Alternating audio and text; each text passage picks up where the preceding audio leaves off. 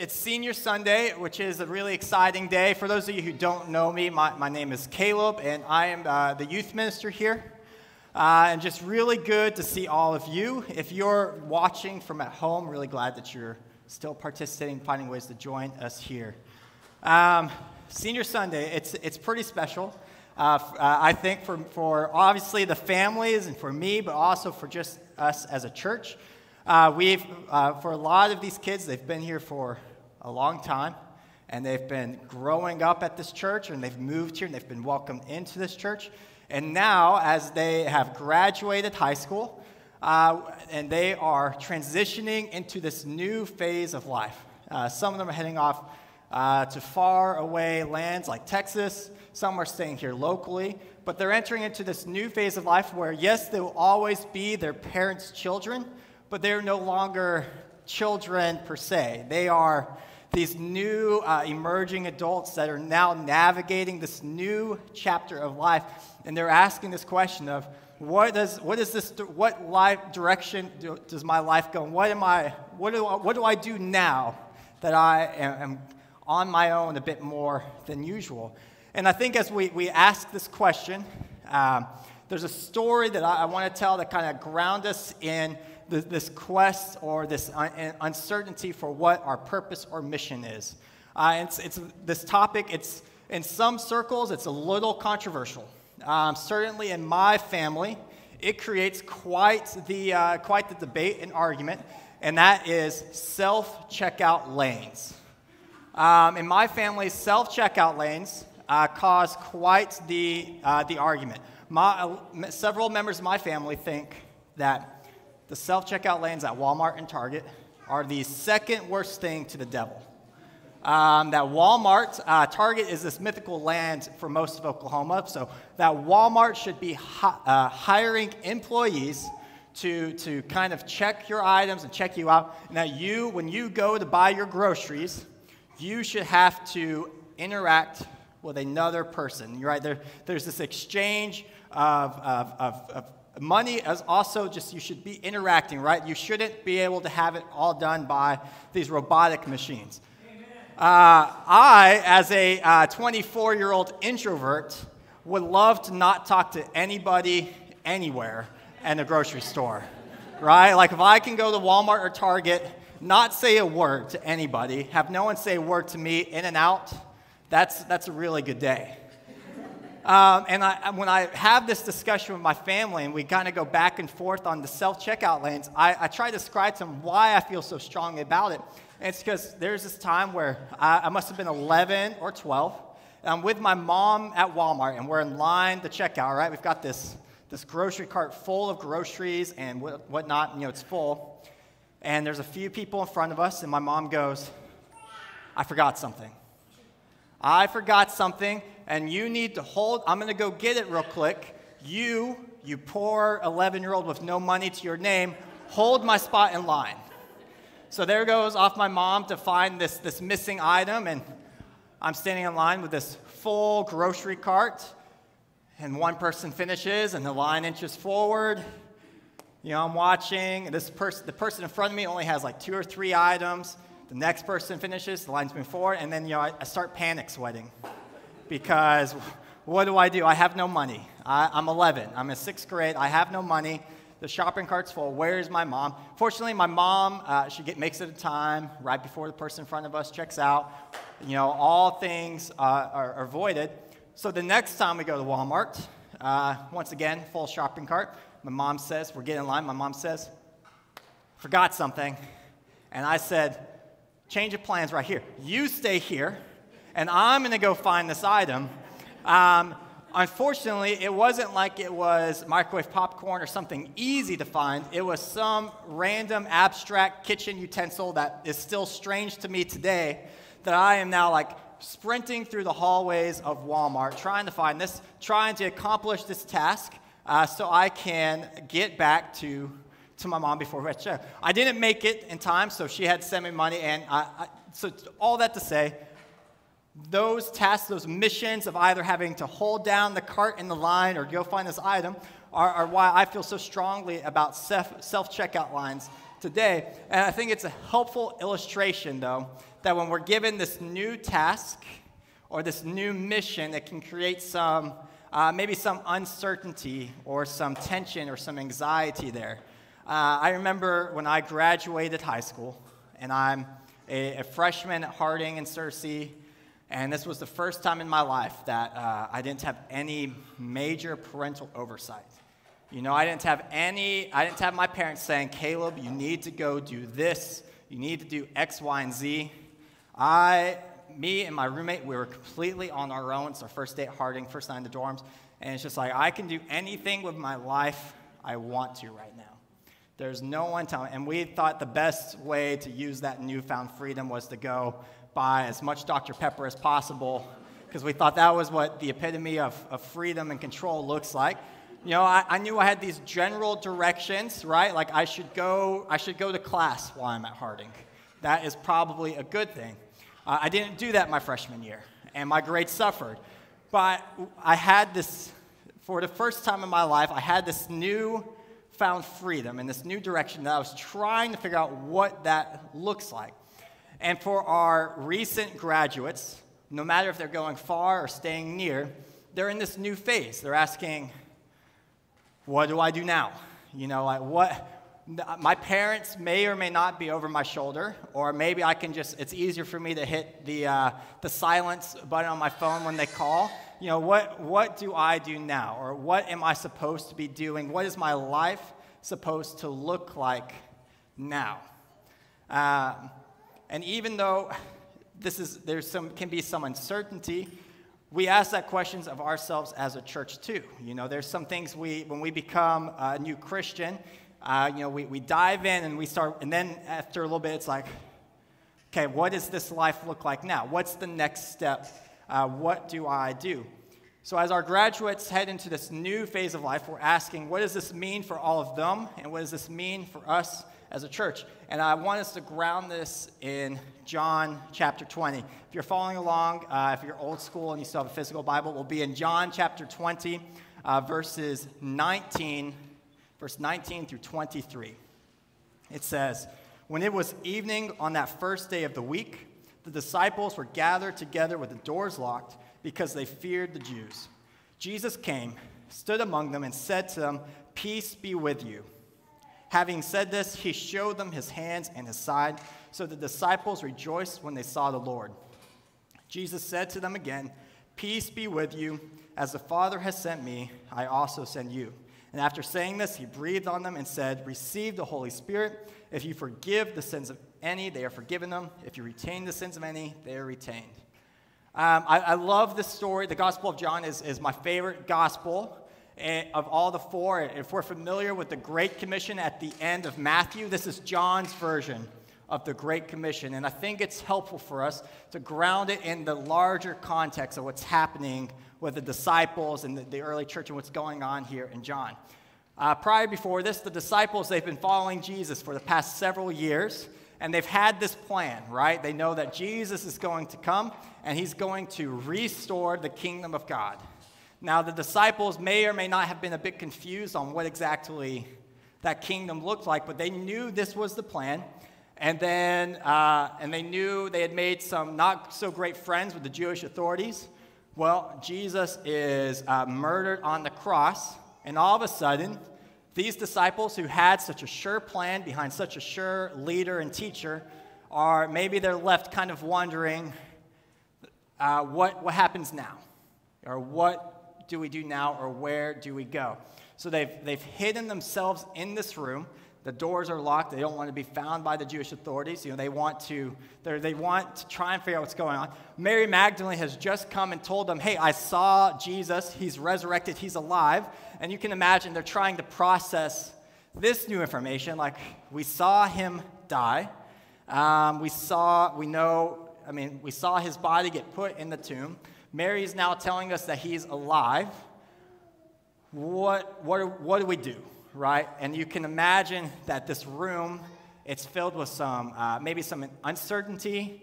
It's maybe a bit chaotic. Maybe there's some anxiety as they try to figure out what is this next look. And I love how John just says, then Jesus appeared, right? He doesn't give any more info on how exactly Jesus got into this locked room, but Jesus appears and greets them by saying, "Peace be with you."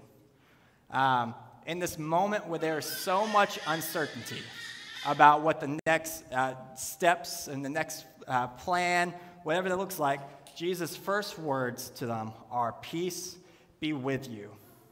And he says to them, "As the Father has sent me, I send you." One of the things I love about this text and what John is doing is that all throughout the Gospel of John, there's passage after passage, story after story where God has been sending the Son. You know, we see this in John chapter 3 and John chapter 6. In John 3:16, 17, it's one we all know pretty well. It says, "For God loved the world in this way. He gave his one and only Son so that everyone who believes in him will not perish but have eternal life. For God did not send his Son into the world to condemn the world, but to save the world through him." And then in John 6:38, "For I have come down from heaven not to do my own will, but the will of him who sent me." And those are just a couple examples throughout the Gospel of John where Jesus is saying, "I did not come here to do my own thing, but I've come here because the Father has sent me to accomplish his will." And now as we kind of near the end of the Gospel of John, and right before all the events in the book of Acts start taking place, Jesus is saying to the disciples, "Just as the Father sent me, I am sending you." And I love how John incorporates, and Jesus emphasizes the whole Trinity, all persons of the Godhead. The Father has sent Jesus. Jesus is sending the disciples, and the disciples are going to be blessed with the Holy and gifted with the Holy Spirit. And this same commission, the same mission given to disciples is the same that's true for us as Christians.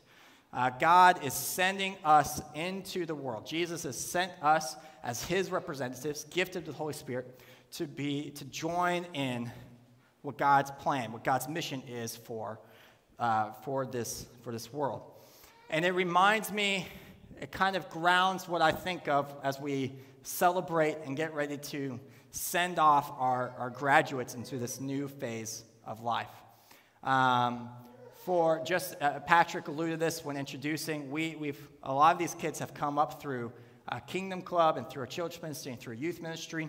And it reminds me of the famous passage in Deuteronomy chapter 6. This famous passage where the Israelites are given this command to say, "Listen, Israel, the Lord our God, the Lord is one. Love the Lord your God with all your heart, with all your soul, and with all your strength. These words that I am giving you today are to be in your heart. Repeat them to your children. Talk about them when you sit in your house and when you walk along the road, when you lie down and when you get up."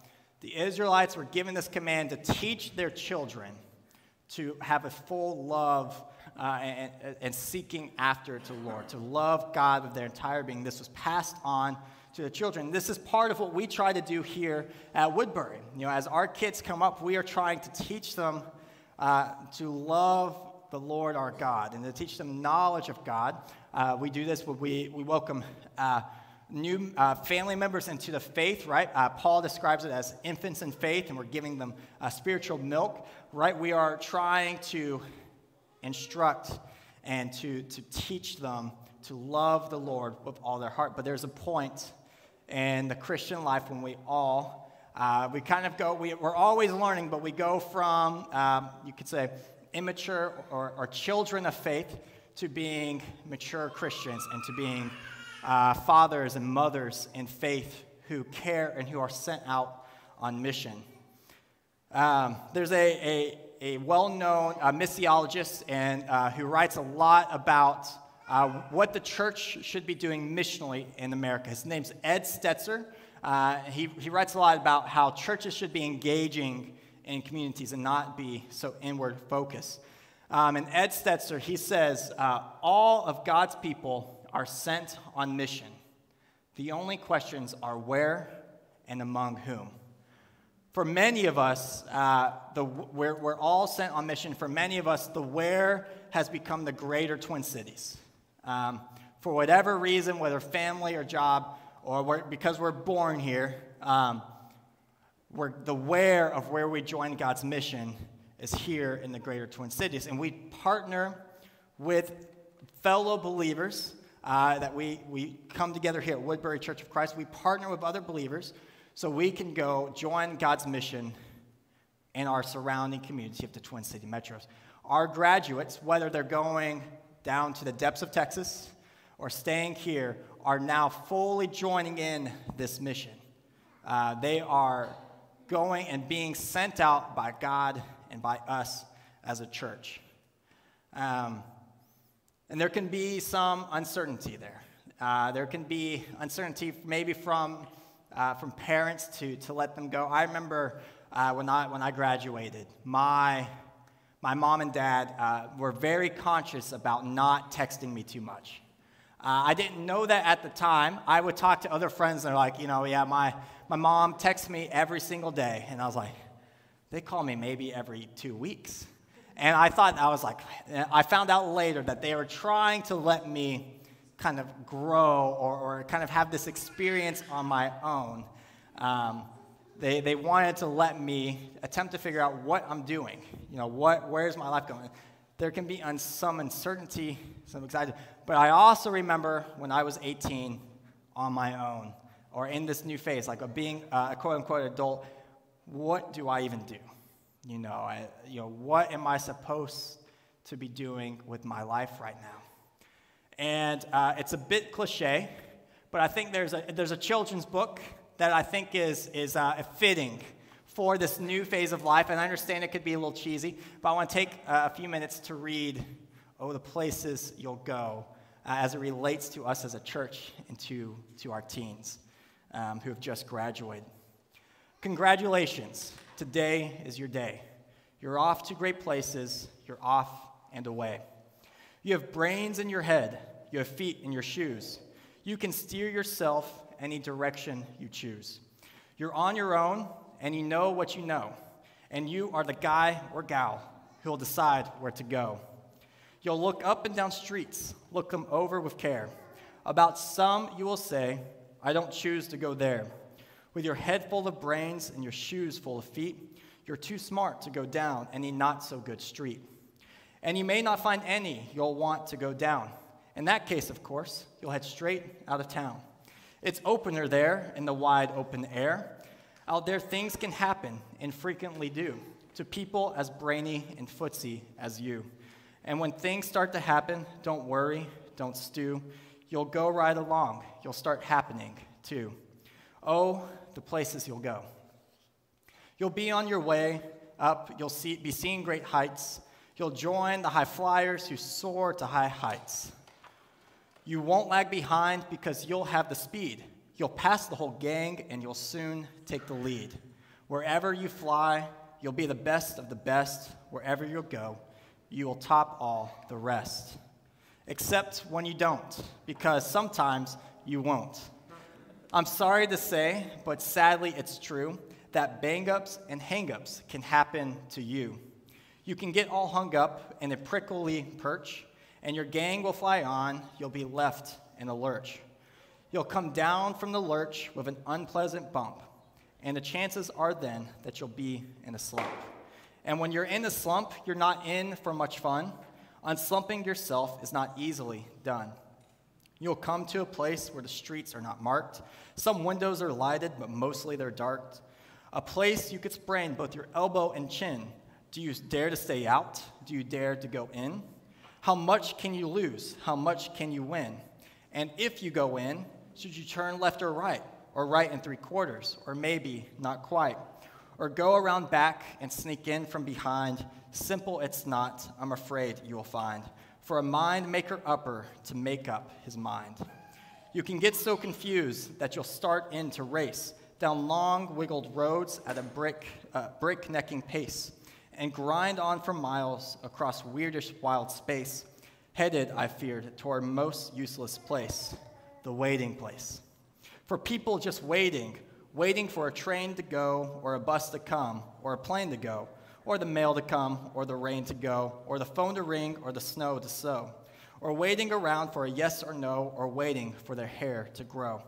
Everyone is just waiting. waiting for the fish to bite, or waiting for wind to fly a kite, or waiting around for Friday night, or waiting perhaps for their Uncle Jake, or a pot to boil, or a better break, or a string of pearls, or a pair of pants, or a wig with curls, or another chance. Everyone is just waiting.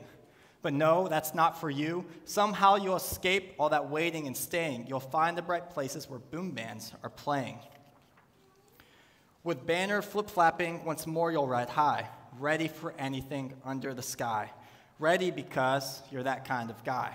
Oh, the places you'll go, there's so much fun to be done. There are points to be scored, there are games to be won. And the magical things you can do with that ball will make you the winningest winner of all. Fame. You'll be famous as famous can be, with the whole wide world watching you win on TV. Except when they don't, because sometimes they won't. I'm afraid that sometimes you'll play lonely games too. Games you can't win because you'll play against you. All alone, whether you like it or not, alone will be something you'll be quite a lot. And when you're alone, there's a very good chance you'll meet things that scare you right out of your pants. There are some down the road between hither and yon that can scare you so much you won't want to go on. But on you will go, though the weather be foul. On you will go, though your enemies prowl. On you will go through the hacking croc's howl. Onward up many a frightening creek, though your arms may get sore and your sneakers may leak. On and on you'll hike, and I know you'll hike far and face up to your problems, whatever they are. You'll get mixed up, of course, as you already know. You'll get mixed up with many strange birds as you grow. So be sure when you step with care and great tact, and remember that life's a great balancing act. Just never forget to be dexterous and deft, and never mix up your right foot with your left. And you will succeed. Yes, you will indeed. 98.75% guaranteed. Kid, you'll move mountains.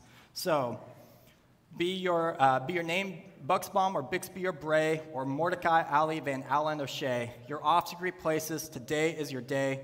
Your mountain is waiting, so get on your way. Amen. To our graduates, I know this next months and years, there can be some uncertainty and there can be some anxiety. To our parents, I can't speak from your side, but I can speak from being a graduate. I know that there's going to be some weeks and months of anxiety and uncertainty. But we as a church family here at Woodbury are excited to see the type of men and women that you become, the type of men and women that you grow into. We're excited to see the places you go, whether near and far. In a moment, we're going to invite all of our families of our graduates to come up. And they're gonna pray over you, but we just want you to know that God has this mission for all of us as a church, and God has invited each and every single one of us to join Him in that, no matter where that is. And for our graduates, God has personally invited each one of you to join Him, no matter if it's near or far, no matter the places you go. Take a moment to invite our families up. Steve is going to pray for our graduating families, I think.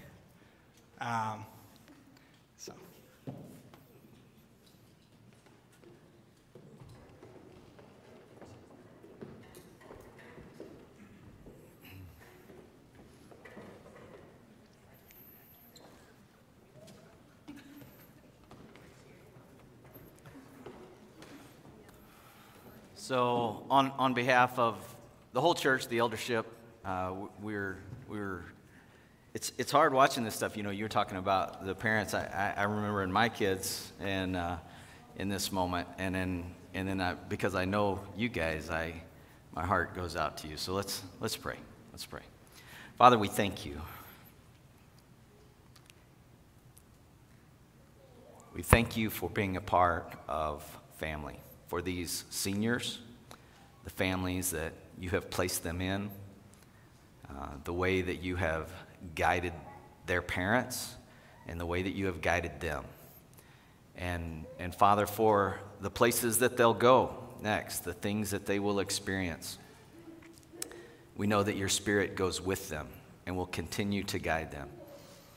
And Father, we praise you for that you never leave us alone, that you are always there for us, even when we feel alone.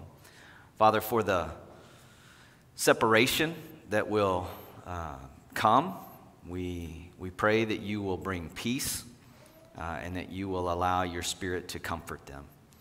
Father, we pray and ask for your favor to go with these graduates throughout their lives as you have been with them and their families. And we pray this in Jesus' name. Amen.